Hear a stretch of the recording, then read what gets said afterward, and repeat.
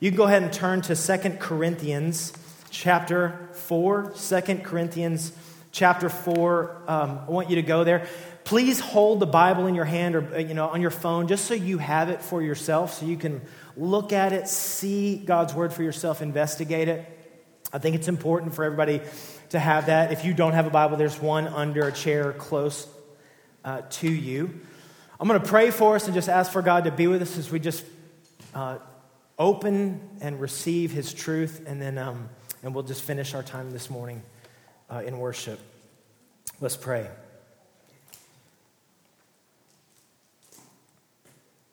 God, we sang songs that declared your welcome here.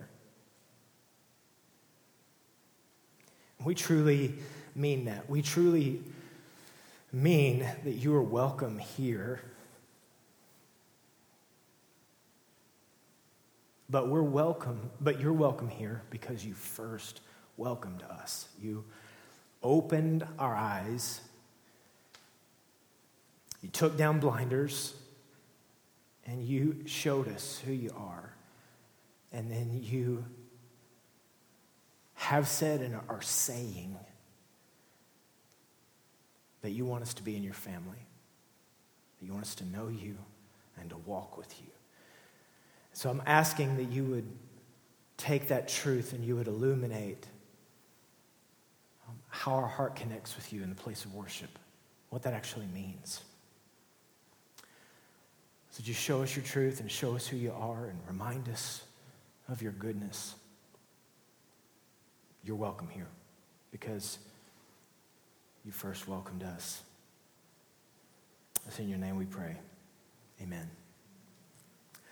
Well, I've taken on lots of endeavors in life, things that were difficult. And I'm sure if you could think back maybe even over the past 6 months, there's several things you've probably tried to take on that were maybe difficult. Maybe you tried to fix a sink or something like that. It was hard. There's lots of difficult things you tried to. Fixing a sink for some of you, no big deal. For the rest of us, it's lots of prayer and intercession have to go into doing something like that, right? But I don't think there's any. I'm trying to think of the hardest things that I've done, and I think that one of the hardest things I've ever done is try to reason with a 2-year-old. And I don't know if you've ever tried to do this before, but. For instance, you've got a 2-year-old and you go to maybe a food establishment and they see ice cream. They see the ice cream and they know immediately what they want. They want to plunge their face into the ice cream. And that's their sole mission is to do that. Except for that if you parents, you know what you have to do. You have to shove protein down their gullet first before they can plunge their face into the ice cream, right? Right? You're like, no. Yeah, that's what we all know. It's the you can't ruin your dinner because if you only eat ice cream, you will fall apart as a human being. And so what you try to do is then you reason. You start having the conversation with them. Okay, here's what's going to happen. I'm going to give you the ice cream, but you first and you start reasoning. What you do is you first eat the chicken nugget. And if you will eat this chicken nugget, then you will have ice cream. And the 2-year-old looks at you and starts screaming. Because they believe that at that moment, when you're trying just to give them the chicken nugget, you are the Antichrist. And that's what they think about you. And that is the emotion that's going on in their heart in that moment is, hey, Antichrist, give me the ice cream. This is what they're thinking. That's the emotion that's arising. And you can try to reason all you want to. You could try to talk with them. You can try to help them understand, listen, 2 bites. And how many of you have done if you're a parent, you've done that, listen, just give me 5 bites. Have you ever done that? And then you count it down with them. And then they're trying to, and they do the one little snippet, and they're like, that's not a bite. And they're like, yes, it is. And you're trying to reason the whole way through, and it absolutely does not work, right? Because the emotion has taken over, and the emotion is pushing them toward the ice, and the emotion is the thing that is driving the engine. And I guess what I just want to say is, I don't think we're that much different than a 2-year-old. I really don't. I think So often we are driven by our emotions in life. We feel lots of things. We feel things that we like feeling, and we feel things that we don't want to feel, but we have lots of emotions that are kind of driving the ship. And we see it all the time. In fact, there's lots of times you don't want to have an emotion that you do have, right? It's kind of like the Incredible Hulk. Incredible Hulk, right? He's like, he doesn't want, and we've been there before. You might not want to be angry, but you find yourself being driven by this emotion of anger. This is what is taking place in each one of us. And the truth is, there's actually one emotion we're all really trying to have. It's just happiness. Happiness and joy. That's the one we're pressing for. That's the one we would like to feel. Those are the things, that's the emotion that we're angling our life mostly after. And most of our decisions are trying to come in alignment with a feeling of emotion of happiness or joy. That's what we're looking for all the time. But the problem is this, and we've all discovered this. As much as we want to be happy and as much as we want to be joyful, we can't make it happen. We can try to do different things, but you and I can wake up on a Wednesday morning and we want to be happy, but we're not. We're grumpy. We're disappointed. We're tired, exhausted. We have all kinds of emotions going on. We want to feel alive. We want to feel joyful. We want to feel happiness, but we can't make it happen. We can't force the emotion to do its thing that we want it to do. We would love to do that.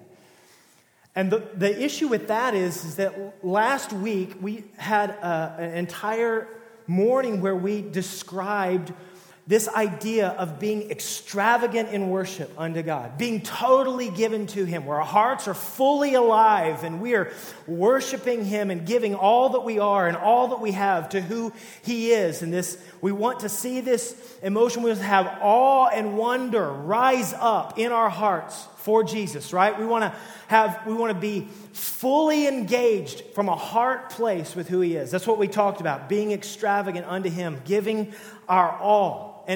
And the truth is, we were crafted for that. There's a reason that we want that happy joy emotion to rise up in us. The reason is we were crafted for it.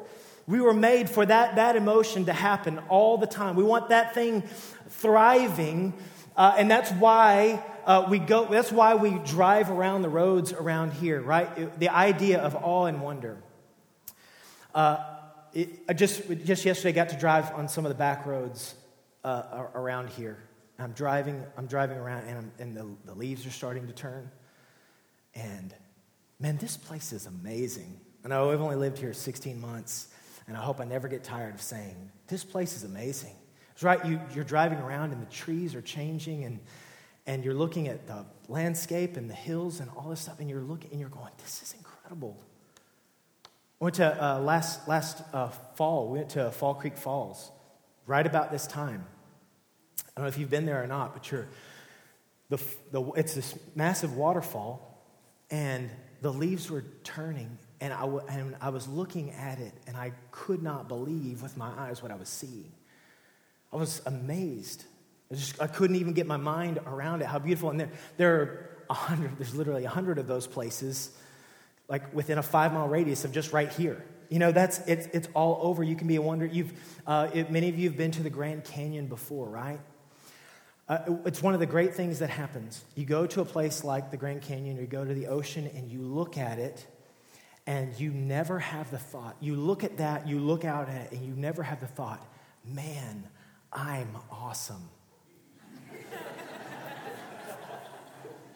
Never happens.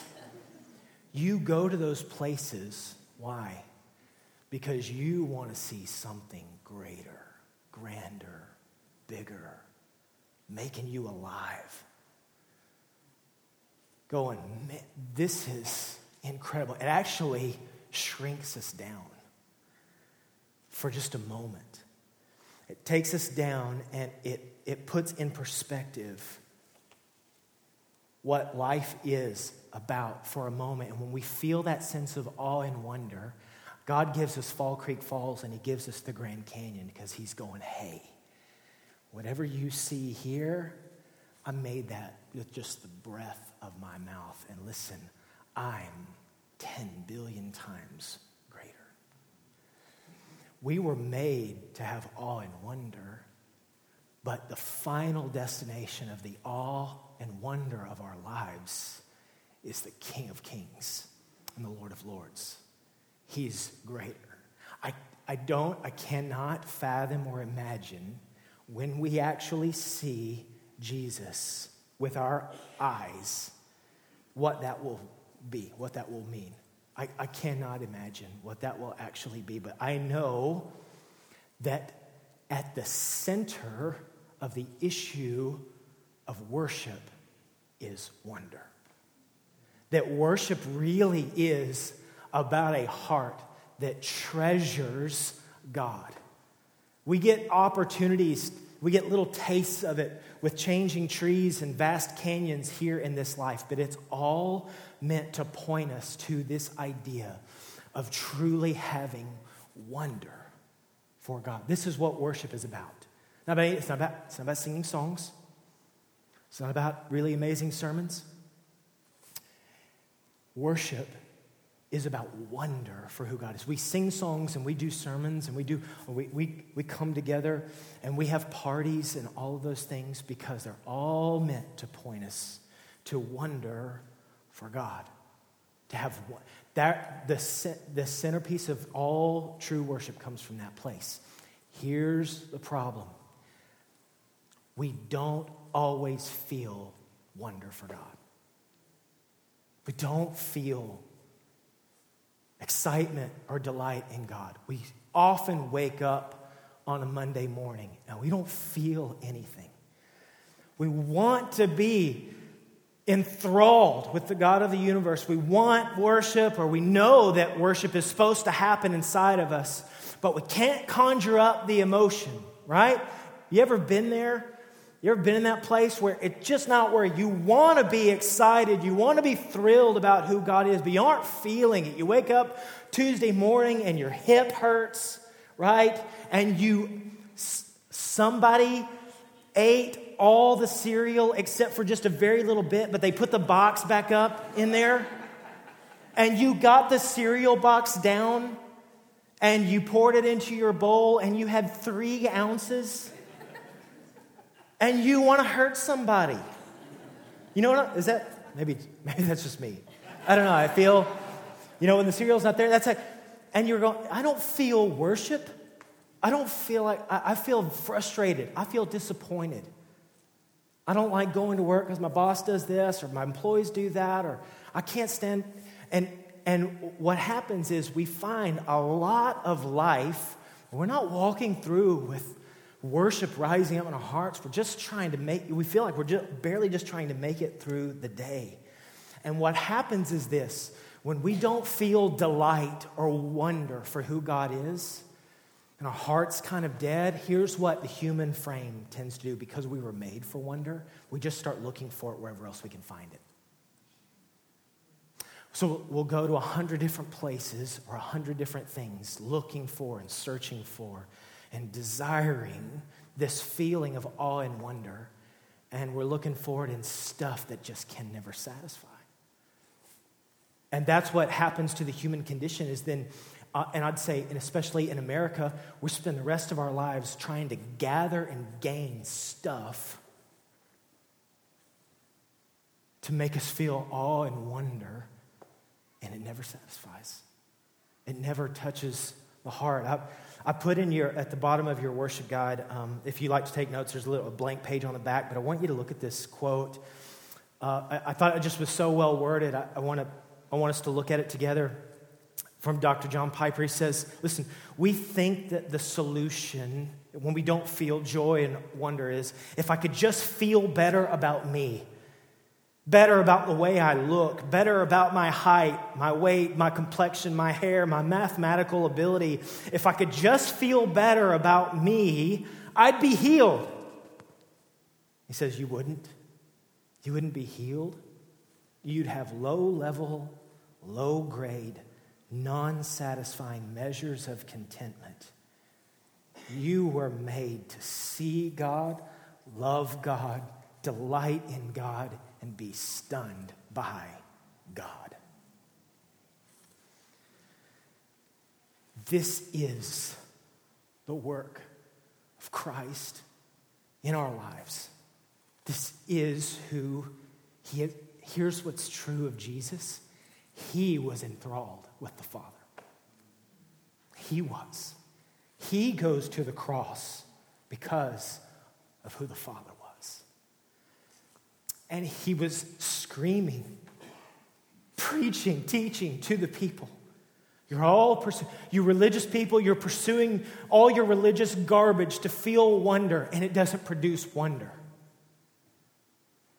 You're creating the rules and regulations so you can somehow feel wonder, and it doesn't produce it. And he was able to look at poor people who didn't have anything, and say, you can have more life than anyone else because it comes from a Father who loves you. You can have one.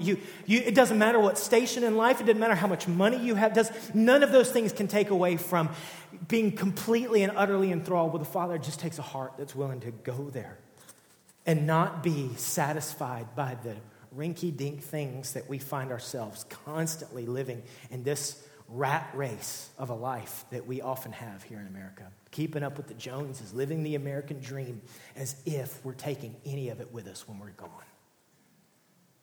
We spend literally 80 years of life on frivolous stuff and miss true wonder. Being alive. And this is the fight that we have. It's the essence of worship. Psalm 34:8. Oh, taste and see that the Lord is good. Taste and see. Now the psalmist here is saying, listen, God is so amazing. He's like tasting and seeing. Now, you know, everybody has their favorite thing. You taste. Now, taste and see don't go, by the way, it doesn't seem to go together, right? It more is like look and see, but that's not what he says. He says taste and see, meaning that there are eyeballs on your tongue somehow, some way. What it means is this. You can describe something that tastes amazing, right? You can see something. For me, it's just, a brisket, of course, right? You look at the meat, right, and you see the salt and pepper on the top, and then you see the bark, and you can see that it's got smoke, and if you cut it, it's got a smoke ring. You know what I'm talking about? You know what I'm talking about? I just jacked up your lunch plans. I know. All right. You see it, right? And it appears to be a brisket. But let me tell you, when you taste it, all right, then you've had the divine, right? So tasting is actually seeing. And the psalmist here is saying, listen, the way that we interact with God is tasting and seeing.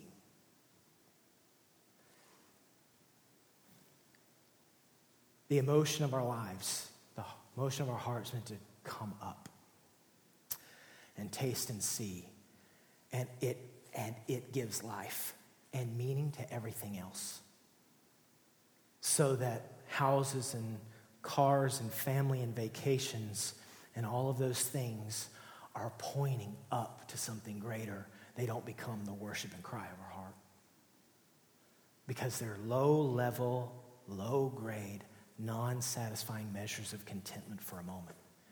And God is saying, I've got something better. Here's the issue, is that we don't always feel that, and that is because there is a cosmic battle taking place over our hearts. And it's a battle for joy. It is a fight to see. This is the fight. This is the seminal issue. I don't care if you're 2 years old or 82 years old in this room. This is the issue. The battle, the fight to see. This is how Paul speaks it to the Corinthian church. Look in 2 Corinthians chapter 4. Here's what he says. He says, the God of this world is the little God, little g, not the big one. This is speaking of the enemy. The little g, God of this age, God of this world, has blinded the minds of the unbelieving to keep them from what? Seeing the light of the gospel of the glory of Christ, who is the image of God. So here's what Paul is saying. That the battle is over, our eyes being opened to who God really is. The battle is, can we move past all of the inferior contentments in this life to go for something greater that illuminates, that makes our heart alive? God, if for people that do not, when they look at Jesus, they go, I don't get it. It's not, I don't understand. It's 2,000 years ago, and it's not, it's not my thing. I'm not into organized religion or what, all that stuff. Or I don't know. I don't think you can believe that. It's kind of like fairy tale, all that stuff. Listen to me. This is simply the tactic of the enemy to keep us from seeing the majesty of God in the face of Christ. That's what it is. That's what this whole thing comes down to. The enemy is, hey, listen, see boats and see vacations, see the stuff, just don't see Jesus. Don't see the majesty of God in Christ and what he's done for us. That's the aim of the enemy. The enemy doesn't care if you're not doing drugs or you're not a murderer. See, the enemy it doesn't care about that. Just don't see. Don't taste and see the Son of God. Don't know. This is what the battle is, right? The entire record of Scripture, all of it, from beginning to end, right? Are people trying to understand, trying to get before God, and they're in their weakness, struggling to worship because they cannot see, right? Feeling despair or doubt or indifference. Every significant story, actually every story throughout all the Scripture, what is it? It is the record of a woman or a man wrestling in their weakness to actually see God for who he really is. Struggling with their indifference, struggling with their doubt, struggling with their inability, struggling with their weaknesses. And what God is trying to say is, listen, I'll take care of you. I'm amazing. I'm not just going to provide for your physical needs. I've got something greater for you, but I'm going to take you on a journey to discover and see. Every one of them had days, not moments, days, where they did not see the goodness of God. All the great prophets and all the great people that we read about, all the apostles, disciples, you can read about any of them. They all had days upon days upon days where they just struggled. They didn't see. They didn't get it. They didn't understand. They didn't know. They didn't feel alive. They didn't feel joy in God. We all have those days where we wake up. In fact, I'd say sometimes it's more often than not, we wake up and we don't feel delight or joy in God. And we're wrestling through it. It's that unwavering condition of the human spirit, right? We just can't contain it. We don't feel it. And what we tend to think is, well, if I get this new thing here, or if I get that new thing, or we do this new experience or whatever, then I'll feel alive. And the problem is we're given completely to something that it can only make us alive for a moment. So the question is this: what do we do when we don't feel joy in God? When we don't feel delight? What do we do? What are we supposed to step into if we don't? When we wake up on those mornings and we're grumpy and we're not happy and we don't have joy and we're looking for 100 other things, what do we do? How do we begin to attack that? And the answer we'll see over and over and over in Scripture is we fight for joy. We fight for it. But I want to make it clear, there is no coasting into delight in God. It has to be fought for. It won't work. You can try to put cruise control all you want to. If you and I want to experience maximum joy in God, bringing delight to our hearts and magnifying his name and experiencing what God has crafted and created us for, it won't be had accidentally. We actually have to fight for joy. We have to actually engage this battle. Now, I'm going to let you in on a little kind of in the background of what it means to be a pastor. There's a couple of scriptures I just want to show you where Paul is talking to the churches, and here's what he's saying. He actually says, listen, my mandate is to work for your joy. Look at 2 Corinthians chapter 1, verse 24. Just put it up on the screen. 2 Corinthians 1:24. Listen, we're not going to lord anything over your faith, but we work with you for your joy. For your joy. For you to stand firm in your faith. So here's what he's saying. The work that I'm doing, my job is to work for your joy. I love what it says. Here's what he tells the Philippian church. Philippians chapter 1, verse 25. Convinced of this, I know that I'm going to remain and continue with you all for your progress and joy in the faith. So what Paul actually said is, listen, I'm not sure if I want to live or die. I mean, if I died, I'd just get to be with Jesus. It'd be awesome. But it looks like God's going to make me live for a little longer. And it says, if I'm going to live, and this is what I'm doing. Here's what I'm doing. I'm going to remain and continue with you for your progress and joy in the faith. What he meant is this, listen, the work that we do is for joy. Now, we often can equate joy with like ease or comfort. And what he's saying here is, listen, if you actually want to experience joy, it's got to be fought for. One of the things, this is what pastors talk about that they don't tell you. And I'm going to give you a little insight. One of the hardest things that we do in shepherding and pastoring people is when you want joy and freedom for people more than they want it for themselves.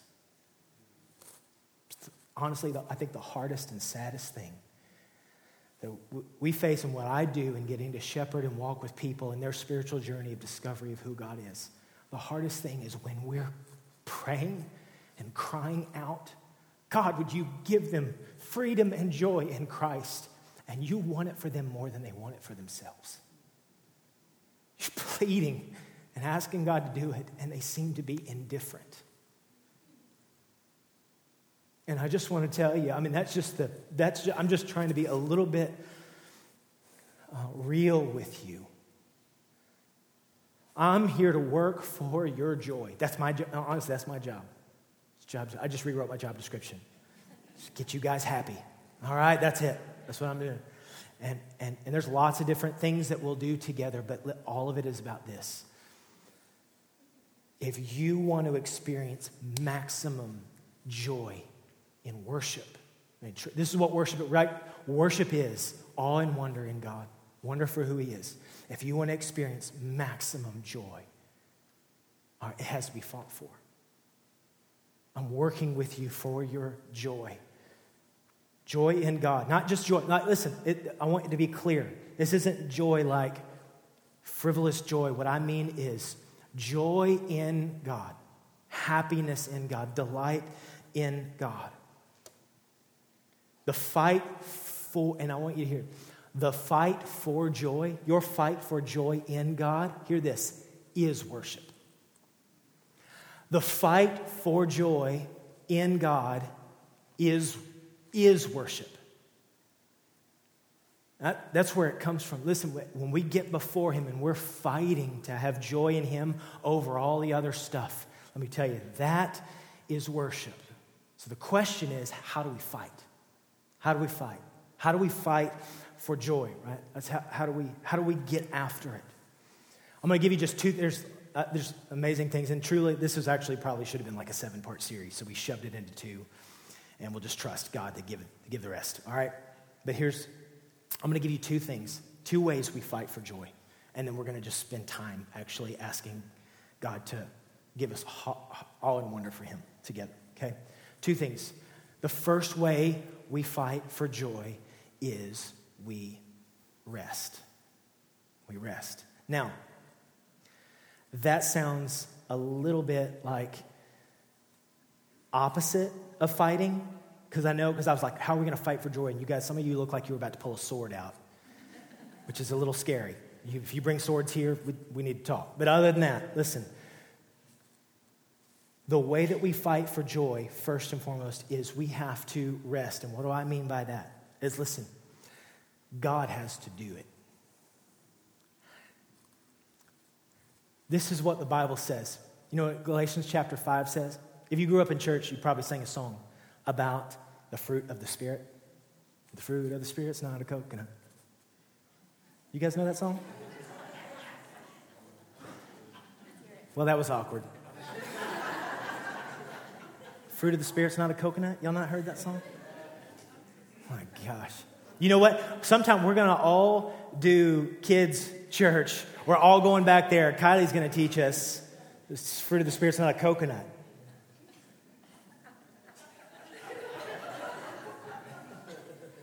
Okay. I'll just move on. The fruit of the Spirit, I don't know if I know how the rest of the song goes. I'm berating you guys. I'm not sure if I could sing the whole thing. I just know the coconut part because it's cute. I don't know. Fruit of the Spirit's not a coconut. Can't be a fruit of the Spirit. I'm sorry. Sorry. That wasn't in my note. It wasn't in my notes to sing that. So, anytime I go off my notes, I usually just destroy Sunday mornings. Anyway. Fruit of the Spirit's not a coconut. Here's what he's saying. The fruit of the Spirit is love, joy, peace, patience, kindness, goodness, faithfulness, gentleness, self-control. Something like that. But here's what he says. I'm pretty sure I got them all. I don't know if I got them all right. I mean, in the order, but I got them all. But here's what he's saying. You want joy? Guess where it comes from? Not inside you. It comes from God. Which is amazing, by the way, because there are people who can't stand the idea of God and have turned their back on Jesus, who experience joy all the time. But let me tell you where it comes from. A good, good Father. If we want to fight for joy, the first step is to step back and say, God, I can't conjure this up on a Wednesday morning. You have to do this in me. And we open up our hands. We got to step back for a minute and say, God, there are 100 things I could try to put my hand to try to manufacture maximum joy. But ultimately, this comes from you. And I'm not experiencing it right now. You might be in a place where you're feeling like, I don't know that I've really experienced joy in 6 months. And the way that you fight for joy is rather than trying to do the rat race, you turn your hands up and say, God, this is a gift you have to give to me. And I can't get it. And I know and realize and recognize it's not coming from anywhere else. I need it from you. Every morning, listen, there are things that we can control. Our emotions aren't one of them. And the one that truly life-giving ones, it has to come from the Lord. It only comes from Him. Everybody hold up a pointer finger that works pretty decent, right? Look, everybody hold this up. All right, put it down, put it up. Put it down, put it up, right? I don't know how it works. I don't know how the brain, like when I decide to do, I don't know how all that works. All I know is this. Whenever I want to put my finger down, I can. When I want to put it up, I can. All right? But I know this. I'm just serious, right? Okay? We doing kids' church up in here. All right? Y'all don't know the song, so this is where we're going. You can do this all day long. Listen, you cannot will yourself to wake up with maximum joy tomorrow morning. You can't do it. It is a gift. It comes from one place. We got to turn our hand up and say, God, would you fill me with joy that I can't make happen? Would you work in me? I can't control my circumstances today. I can't fix all the stuff. I can't make all the relationships right. I can try to control things, and some of you are control freaks and you know what I'm talking about. You can try to control things in order to feel joy. The way that you find joy is by controlling stuff, and you can't do it. We try all day long, but it doesn't work that way. It does not work, all right? Listen, joy happens. But we don't have any control over it. We really don't. We got to turn our hands up, right? God, you have to do this. Jesus, take the wheel, right? All right, let Carrie Underwood be your theologian this morning. You got to do this, God. You got to do this. Happiness is a gift from the Holy Spirit. We can't conjure it up. We can't make ourselves happy. We have to come to the source and say, God, the way that we fight for joy is by saying, I recognize I can't produce this from within. You've got to give it to me. And I'm going to ask you for it. I'm going to ask you for it. I'm going to open my hands up and say, God, give me joy. I don't feel it. I don't see it. What I'm walking through does not feel joyful. I know it's going to have to come from you, and that's how I worship you. Secondly, and a team, you can get ready so we can finish in worship this morning. Secondly is this, not only rest, but we have to trust. We have to trust. What I mean is this, our fight is a fight of faith and by faith. Meaning this, God, I'm having to trust you to remove the blinders. I have to trust you to remove the blinders, because one of the crazy things about having blinders is you can't see what you can't see. You can't see what you can't see. God sees it all. He knows, but we can't see what we can't see. So we have to say, God, I rest in you, because you're the only one that gives us, and I'm trusting that you're going to deliver it. Maybe I don't feel it today, and maybe I don't feel it tomorrow, but I want my heart to be alive in you. I want maximum joy in you, joy, delight in you, and I'm asking you to do it. And so here, as every step, I want you to hear this. Every step of faith lights God up. Right? Meaning this, when you want to do something by faith, meaning your emotions aren't lined up with it, I want you to think about this. Every step of obedience is meaningful to God. Every 5-second prayer is meaningful to God. Every act of repentance is worship. It's worship. Understand that. Every confession of weakness is worship. Every act of obedience, it's all being done by faith. It's worship before the Lord, right? That 2-year-old that I talked about, right? That first time they took some steps, they were just, your kid was trying to learn how to take those steps. The very first time when they pulled themselves up on a table and they turned around, and then because their head was oversized, it pulled them forward and they took a step. You know what I'm talking about? And they took a step on accident, and what did you do?